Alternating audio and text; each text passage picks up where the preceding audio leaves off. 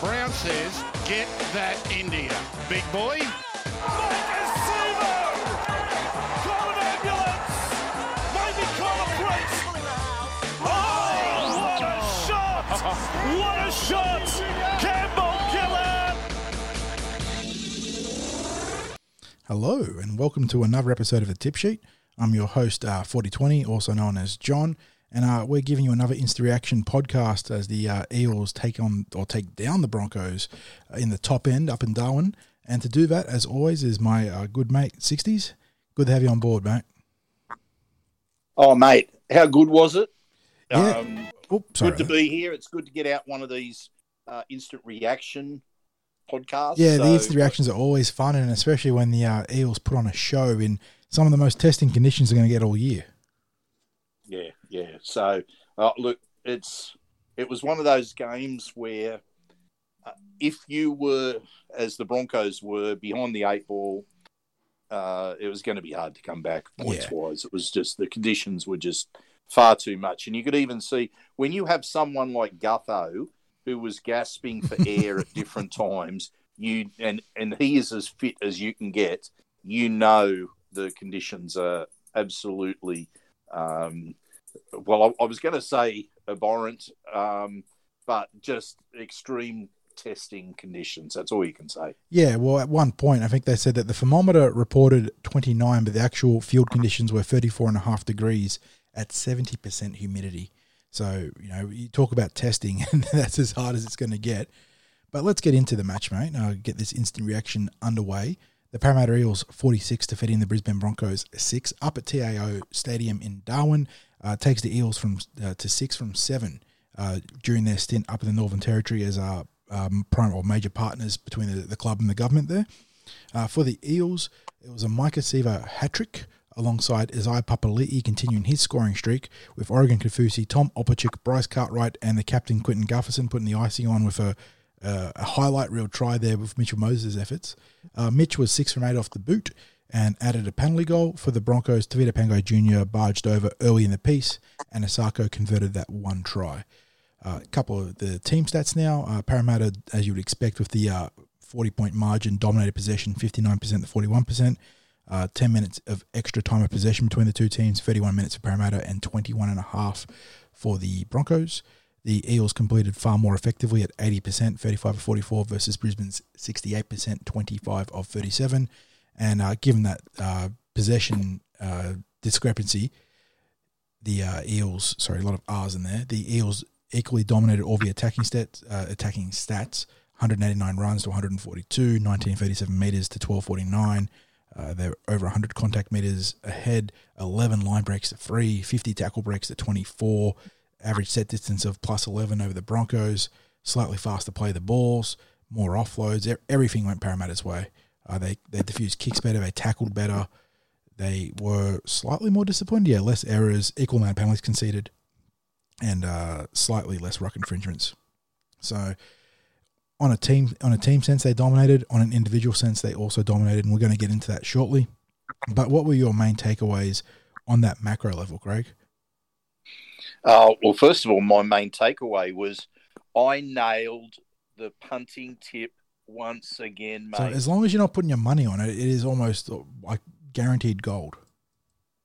Did you see what my tip was for this week? No, I criminally missed the preview because I was doing a lot of work today, so I didn't have a chance to jump in and see it.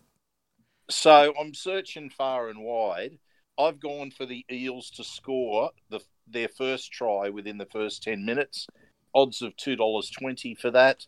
So rather than just going for the usual wins or winning margins or what have you, I thought I'll mix it up a bit. And, mate, I think that's 5 out of 7 rounds that's delivered with the punting tip. Anyone that's following it would be absolutely cleaning up at the moment. Unfortunately, as I said, I don't put money on my own tips because I want to have the punters out there having the best possible chance of not competing with the mock that I put on myself when I put my own money on the bet. So there you go. So there's a take. There's a little pat on the back for myself that I've decided to start off with. I've already dropped my celebratory expletive on Twitter. That's the simple F yeah that goes after a game. That's all I need to say on Twitter. I'll get to the Instagram a little bit later. But look, on a macro level, I think that was a game which, look, I was a little bit concerned midway through the first half. Brisbane didn't go away at the start. Parramatta got off to a fast start. An error from, was it Corey Oates? Not Corey Oates, Xavier Coates, sorry, from the kickoff. Led to a line dropout, which saw Mike Acevo score the opening points down the left.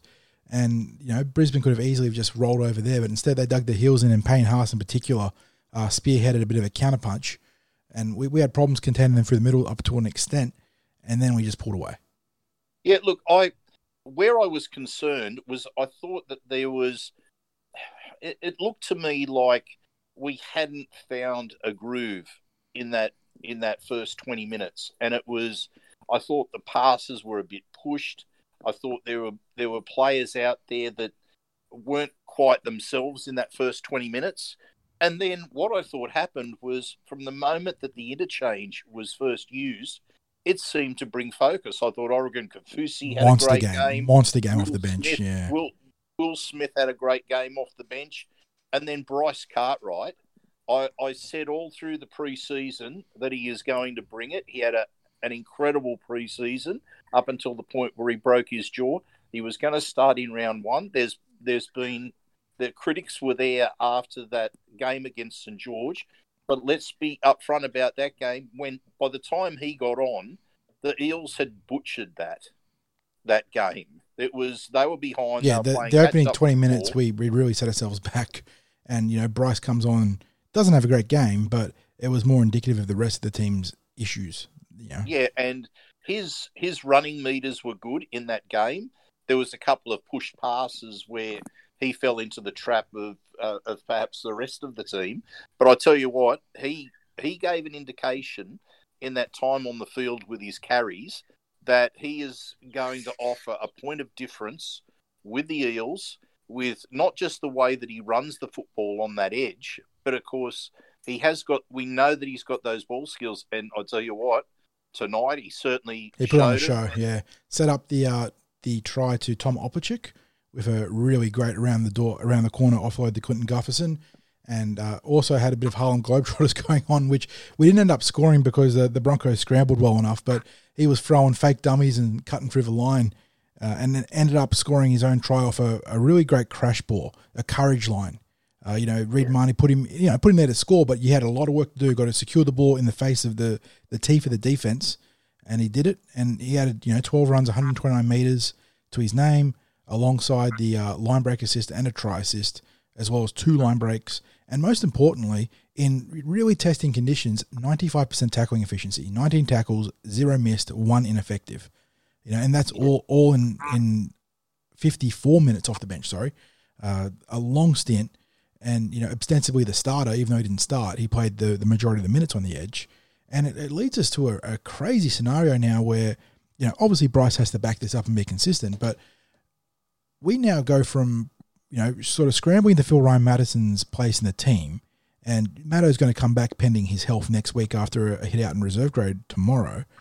But you've got Madison, Cartwright, Papali'i, Lane doing all right as well, and Marata Niokore, who need to figure out somehow into the rotation. So, wow, that is a lot of quality to jam into a limited amount of positions.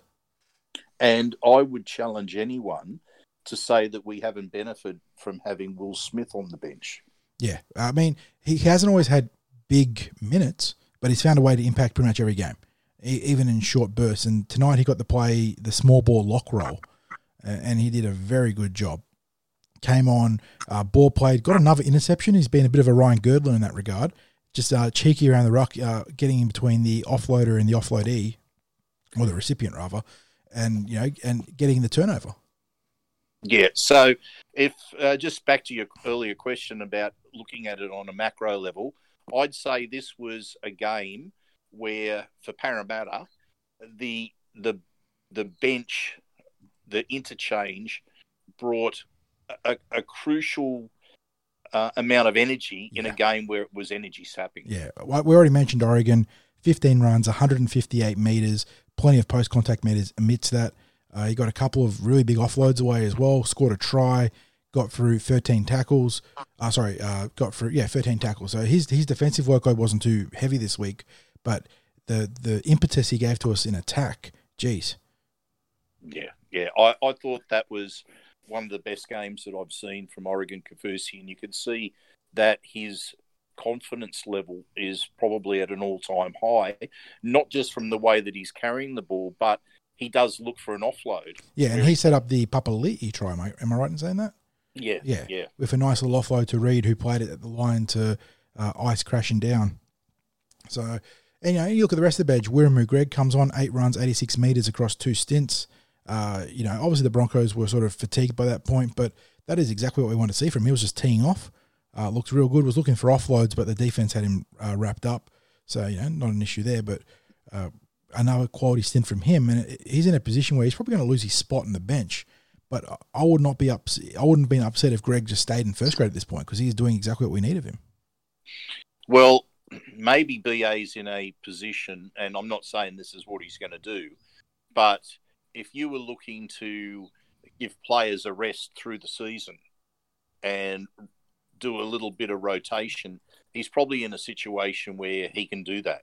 And given that State of Origin's now back to mid-season, Junior Paulo is almost a certainty. Reagan Campbell-Gillard's a serious possibility. He's going to get more playing time and an expanded role in that period for sure. Yeah, absolutely.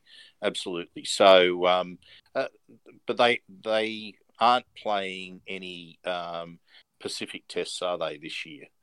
I don't think so. Yeah, I'd have to check that to be a sort of point of order to come back to on another episode. But off the top of my head, I haven't seen any talk about the Pacific tests that go on during that, would be scheduled otherwise during that Origin period.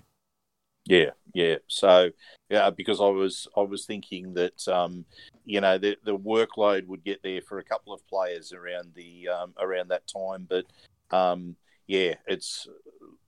I think Origin is the main thing that they'll look at, and we might lose 2 to 3 players Gufferson, around Origin time. Junior, Reg, maybe Nathan Brown, but the back row was such a heavily contested position. Yeah. I would say that, and look, Gutho might be a chance. Yeah, either centre or utility. Yeah. Whether that's off the bench, I don't think they would keep him in a centre role. He might miss out because of the fact that there's a lot of players that try and fit into limited positions. Yeah. New South Wales have about it. They were talking about it the other night in one of the review shows, and just saying about the number of fullbacks and how literally in Origin they would be trying to fit in as many fullbacks as they could. The form winner of the competition is probably Brian To'o, who is eligible for New South Wales, and there's every chance he doesn't get picked because there are so many great fullbacks. We mentioned Tedesco, Debojevic, Pappenhausen, Guffo, Jack Whiten from another position, but also plays centres in New South Wales State of Origin. So they're just not even looking at specialty centres and wingers.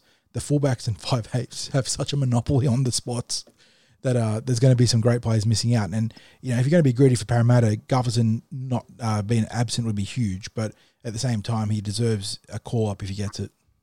Yeah, so I suppose our take out of that is just to be saying that it's not just a matter of having depth, but it's having depth with the players and having them in form to the point where there are selection headaches about who misses out. Because even this last week, Keegan Hipgrave misses out, and he did everything that was asked of him the week before. Exactly. And he was going into the matches with 100% win record, because the only game that he didn't play in was the loss to St George. Correct. So players in form are going to be missing out, and I suppose it comes down to BA and the squad to make them still feel like they're a part of everything that's going on, and that he's got faith and belief in them.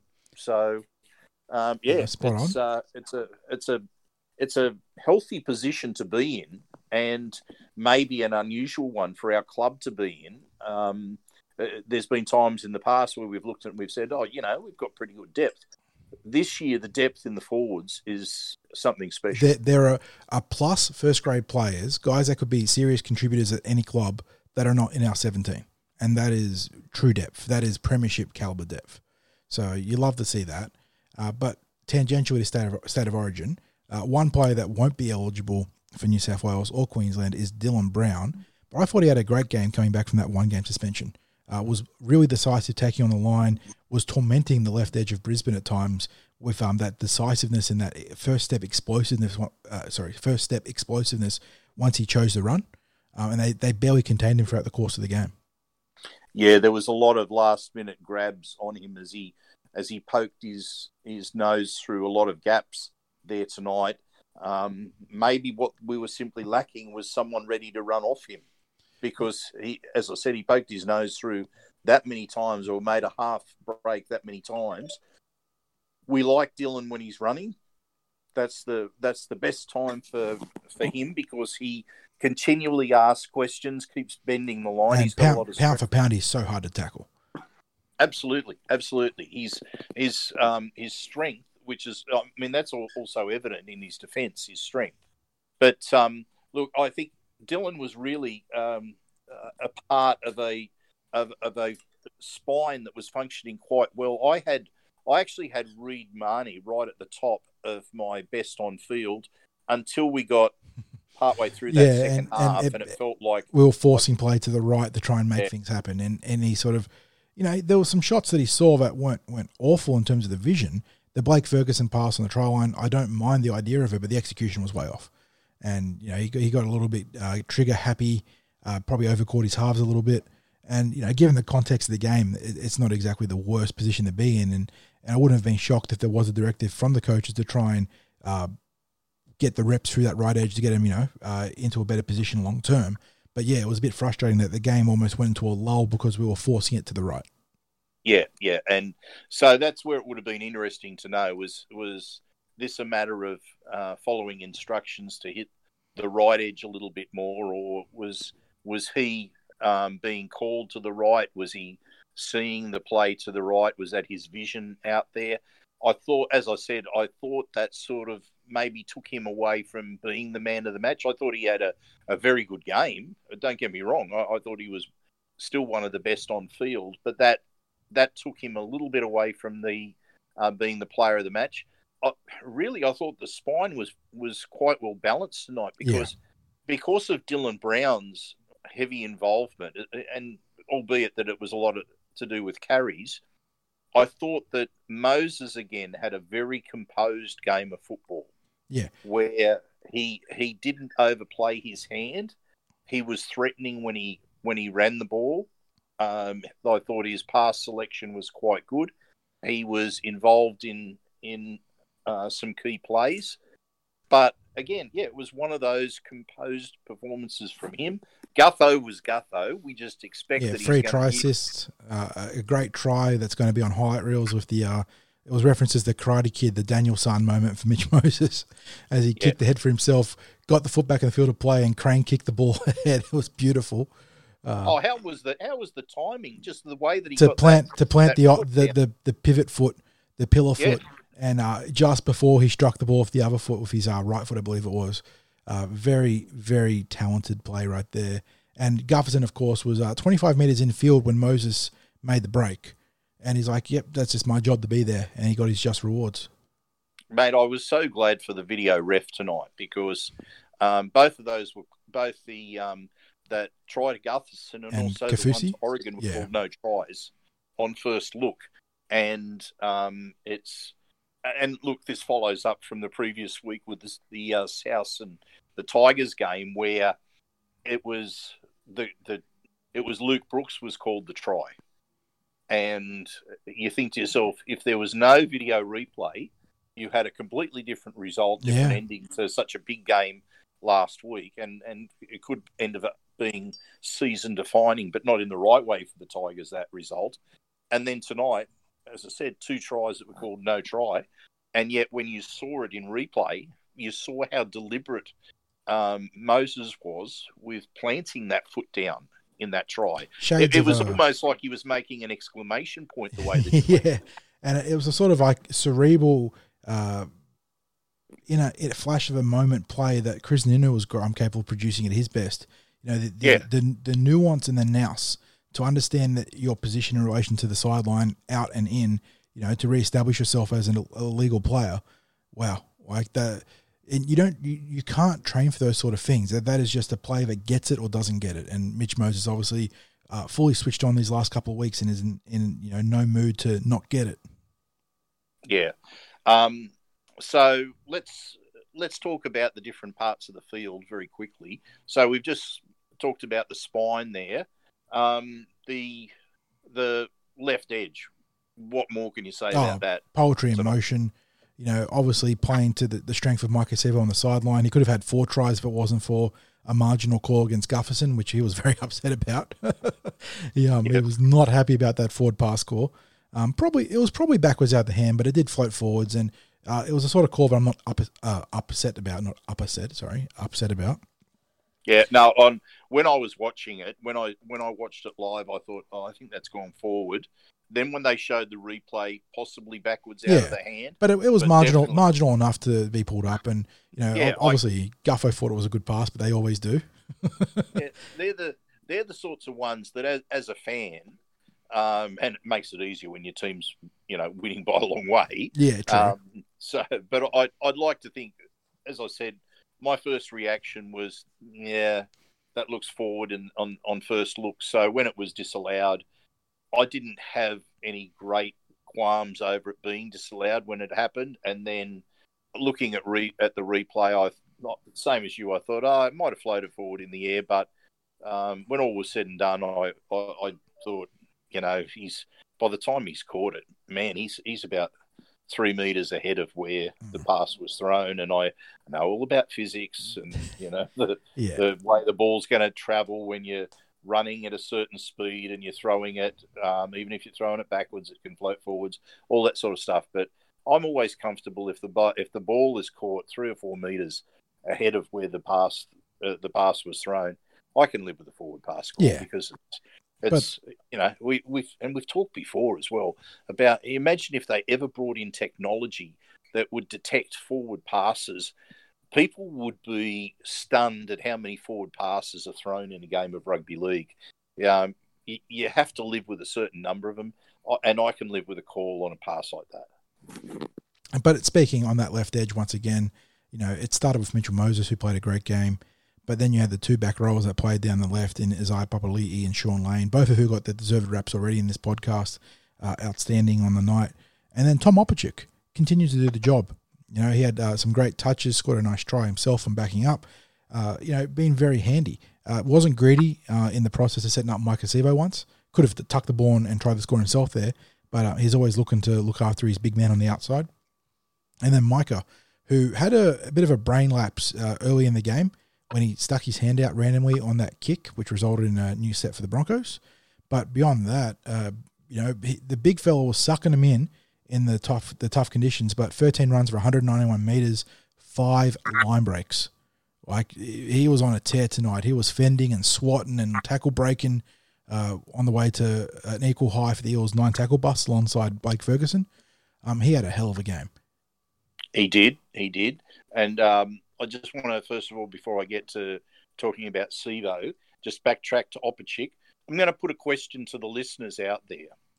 And I want them to consider this, the period from when Brad Arthur has taken over as coach of the Eels. Apart from Michael Jennings, how does Tom Opachik at this point in time rate as a centre recruit? Now, I'd probably say that Tackers is up there in terms of what he could produce in games, but I'm going to say that Opachik is easily in the best 3 centres that we've had for the last 7-8 years. I mean, in terms of value too, I know that the Fox Sports coverage sort of latched onto it, that he was another, in a positive sense, he was another BA reclamation project. You know, he came to us off another sort of injury-riddled season for the Cowboys. Couldn't see consistent first grade, and he's come here and he's been very good. You know, everything as advised, being a competent defensive centre that can facilitate, you know, the edge and attack. He's done exactly that, but he's also added a few tries now, actually. I have to have a look at our leading try scorers list, but I know he's nabbed a few already this season, so he's been very good in that regard. And you know, and you say in the top centres that we've had in recent years, which is very true. But then the guy on the other edge, who's, you know, Marata Niokore is all of a sudden a superstar in the NRL, and he continues to be so good in the centres as well. You know, just some of the reads and tackles he makes out wide are phenomenal. It's instinctive, but it's also an understanding of the game too, and he blends those two aspects so well, and he just shoots onto the guy that's getting the ball and pummels him.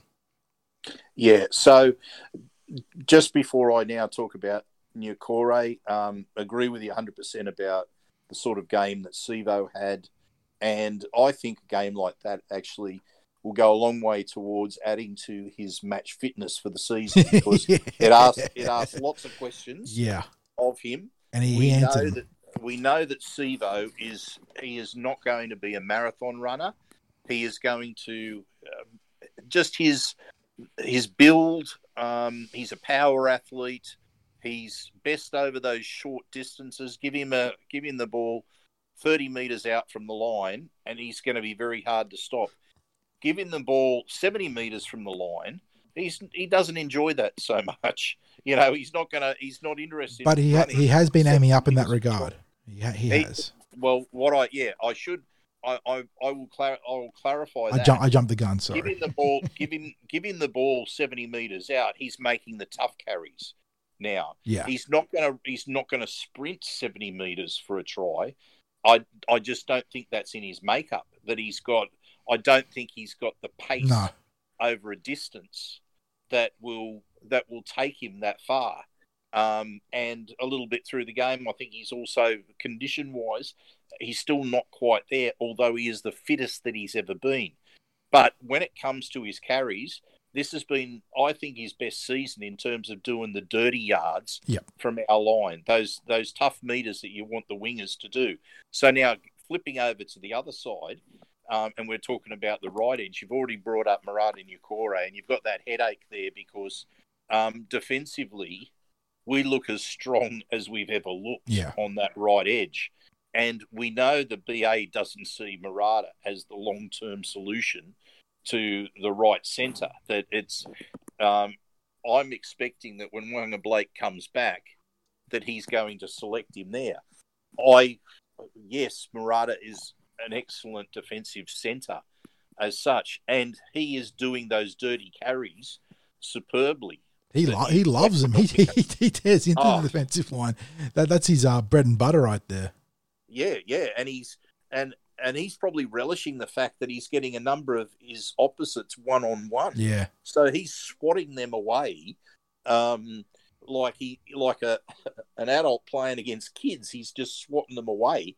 And also I need to compliment Blake Ferguson in that regard as well, because his dirty carries are right up there, and you can see that from the meters that he made tonight. Yeah. But I think Waqa Blake comes back, and people are immediately going to go, "Uh-oh, what are we likely to be returning to?" Thinking back to last year. Well, for mine, I think one of the blokes that makes the big difference is having Dylan Brown out on that right-hand side. Yeah. And you only had to see tonight, again, the smart defensive plays that he made and the tough tackles that he made that stopped a number of opportunities that the Broncos looked like unleashing or turning into tries. So I think he's the big difference, Dylan Brown over on that right side. So when you are talking about over on that edge, I think you'll end up with Waqa Blake back over there, and I think Marata just adds to the power off the bench. How he's going to fit everyone in that bench, I've got no idea, because The reserve grade team is going to be getting some serious strike power back, sort of post round 10.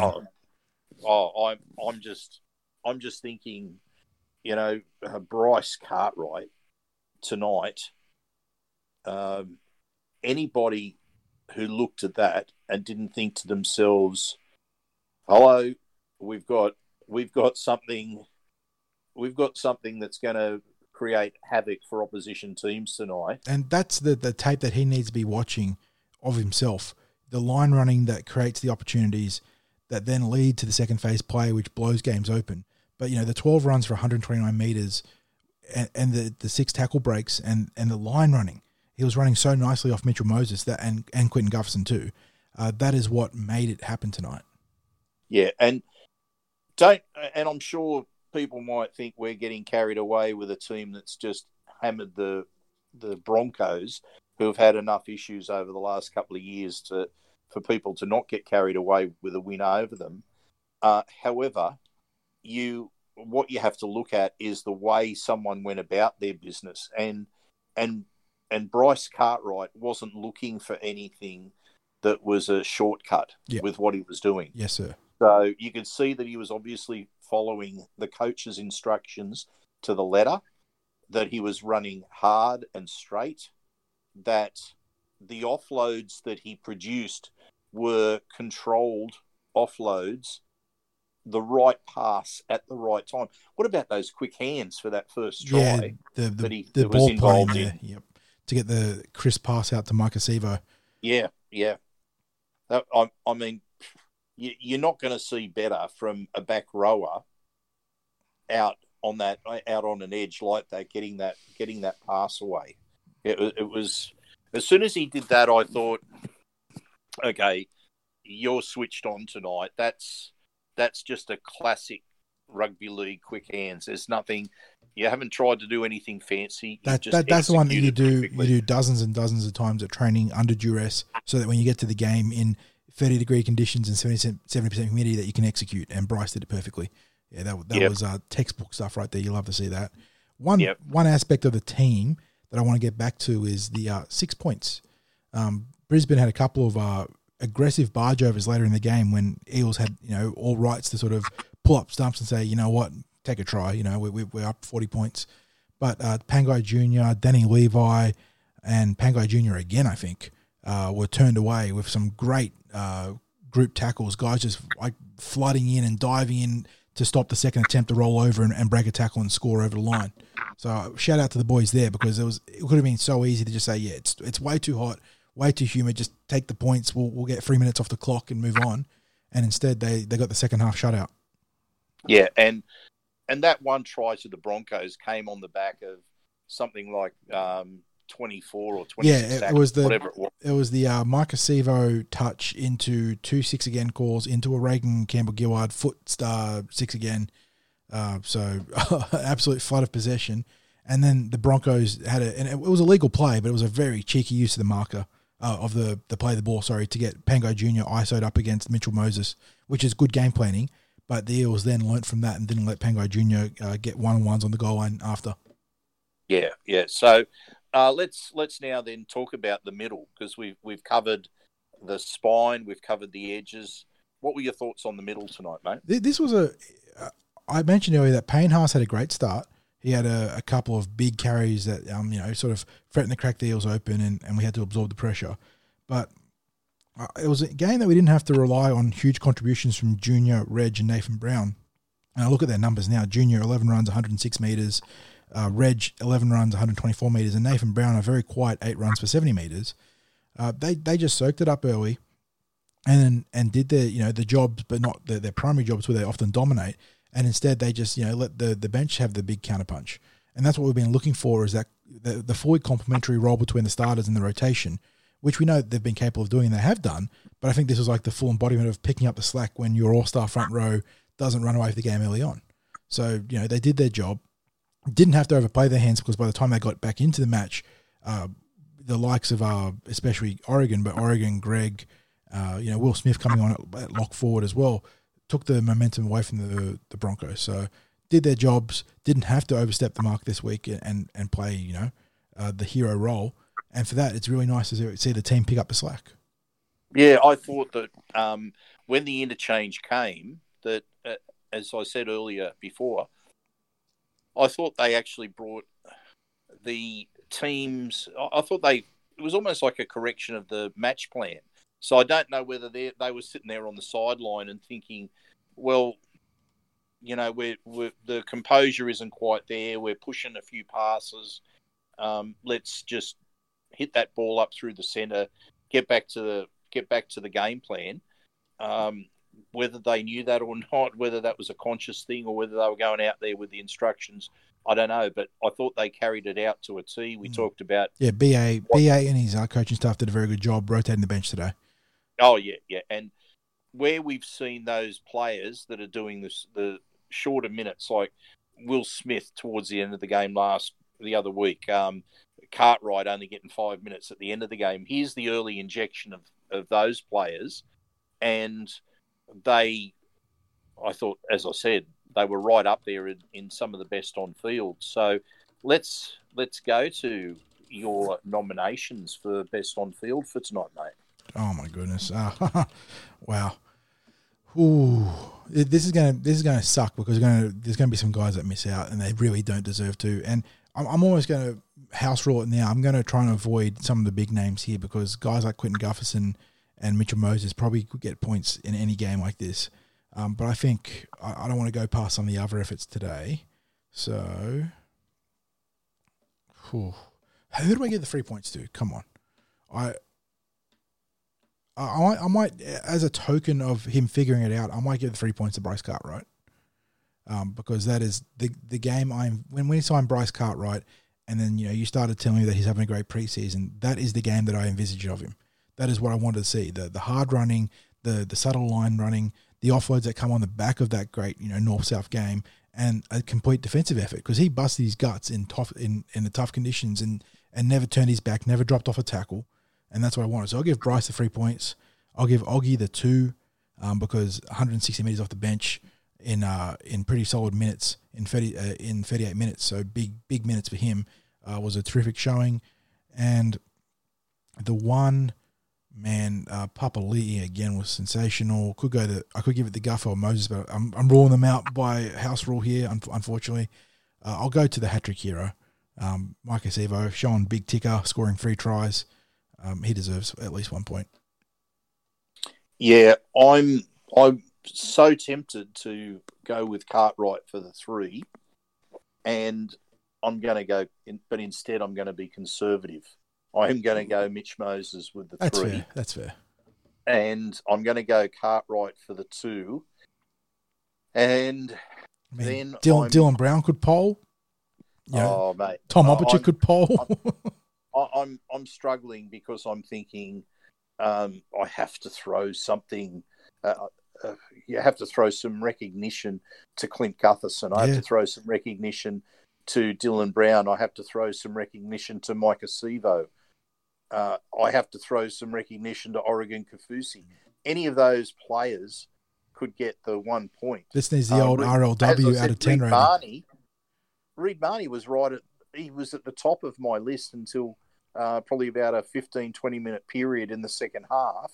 Mm-hmm. And that may have had little to do with him, but if I've got the ball going the wrong way and a few poorly executed passes and that's his role, I had to bring it back down a bit. So, but as I said, he was heading towards being my best on field all through the first half and in the early part of the second half. So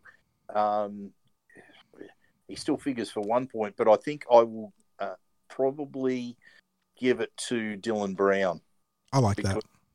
Yeah, I couldn't ignore the fact that he brought some of his best football of this year, and he just cleaned so much up in defence, and in those conditions, he was really asking lots of questions with his running game. So, I think we might have touched on it in the review of the Canberra game, when we're talking about how Mitchell elevated his playmaking responsibilities in the absence of Dylan and had such a great game, and then how we could bring that game in alignment with what Dylan can do. And I feel like tonight was a pretty solid realisation of that, with Mitchell doing a lot of the playmaking, a lot of the shot calling and the long kicking and whatnot, and Dylan just teeing off with the ball running, but also chiming in with other stuff. And it felt like they weren't getting each other's way. They had a nice little flow going on, and it's one of the, not like they've been bad together, but like that is close to the ideal for those two. And I want to see that being built on moving forwards. Yeah. And I suppose we can't ignore the impact of those conditions tonight. There were two teams that were playing under those conditions. Obviously, Parramatta had far better control of the football, got to enforce their dominance. The dominance that they ended up achieving just made the conditions tougher for the Broncos.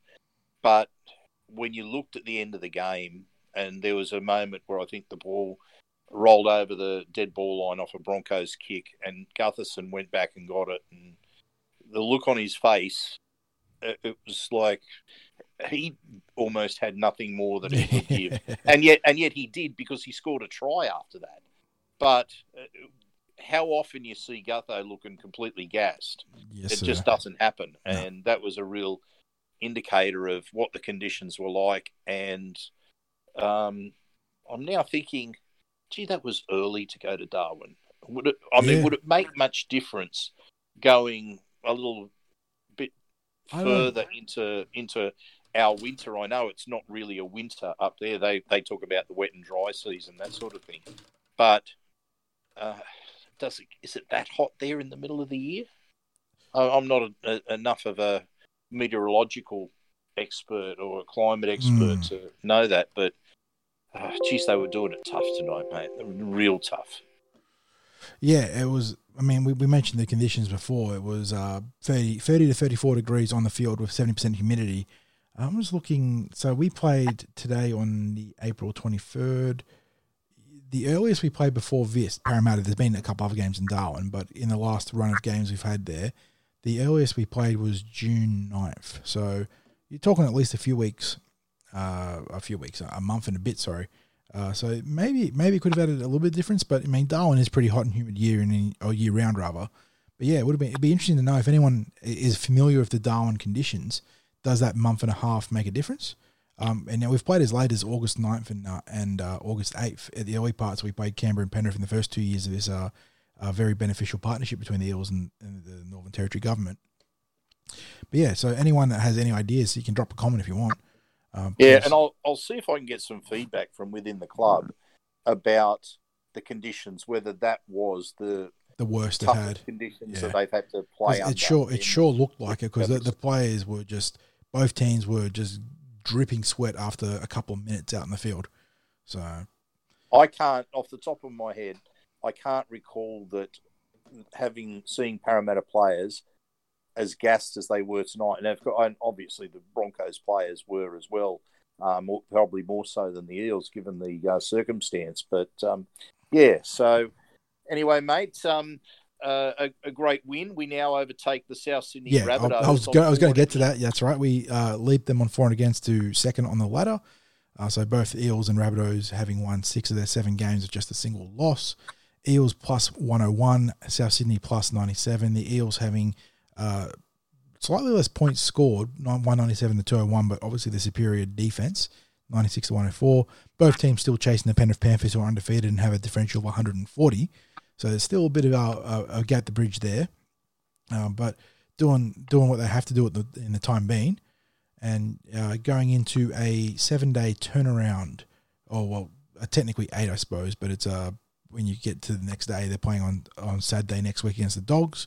So thankfully, no short turnaround. I think they're flying back tonight, or at least Brad Arthur's flying back tonight. I think that was what he said in his press conference.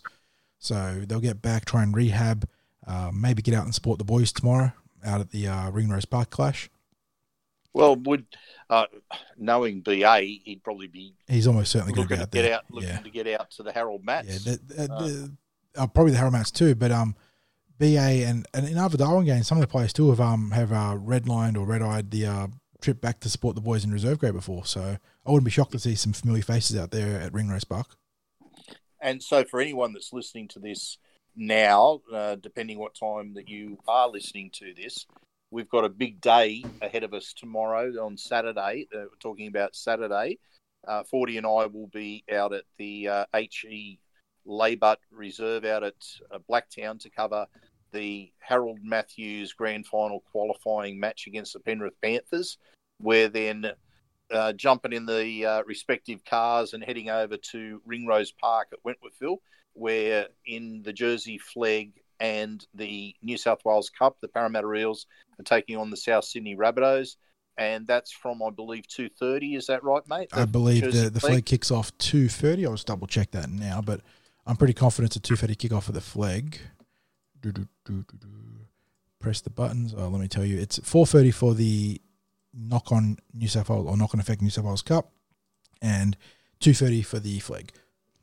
Yeah. So if you can't get out to those, obviously we'd encourage people to get out to those games and get behind the Eels with this home game not being played at Parramatta, and you want your fix of live footy. There's your options. You can get out to Blacktown, then hightail it over to Wentworthville for 2 grades of football at Wenty.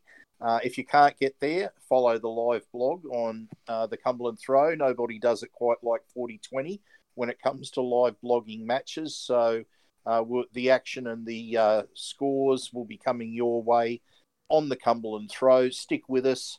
And how did we go time-wise for our quick reaction pod tonight? Just a casual 46 minutes.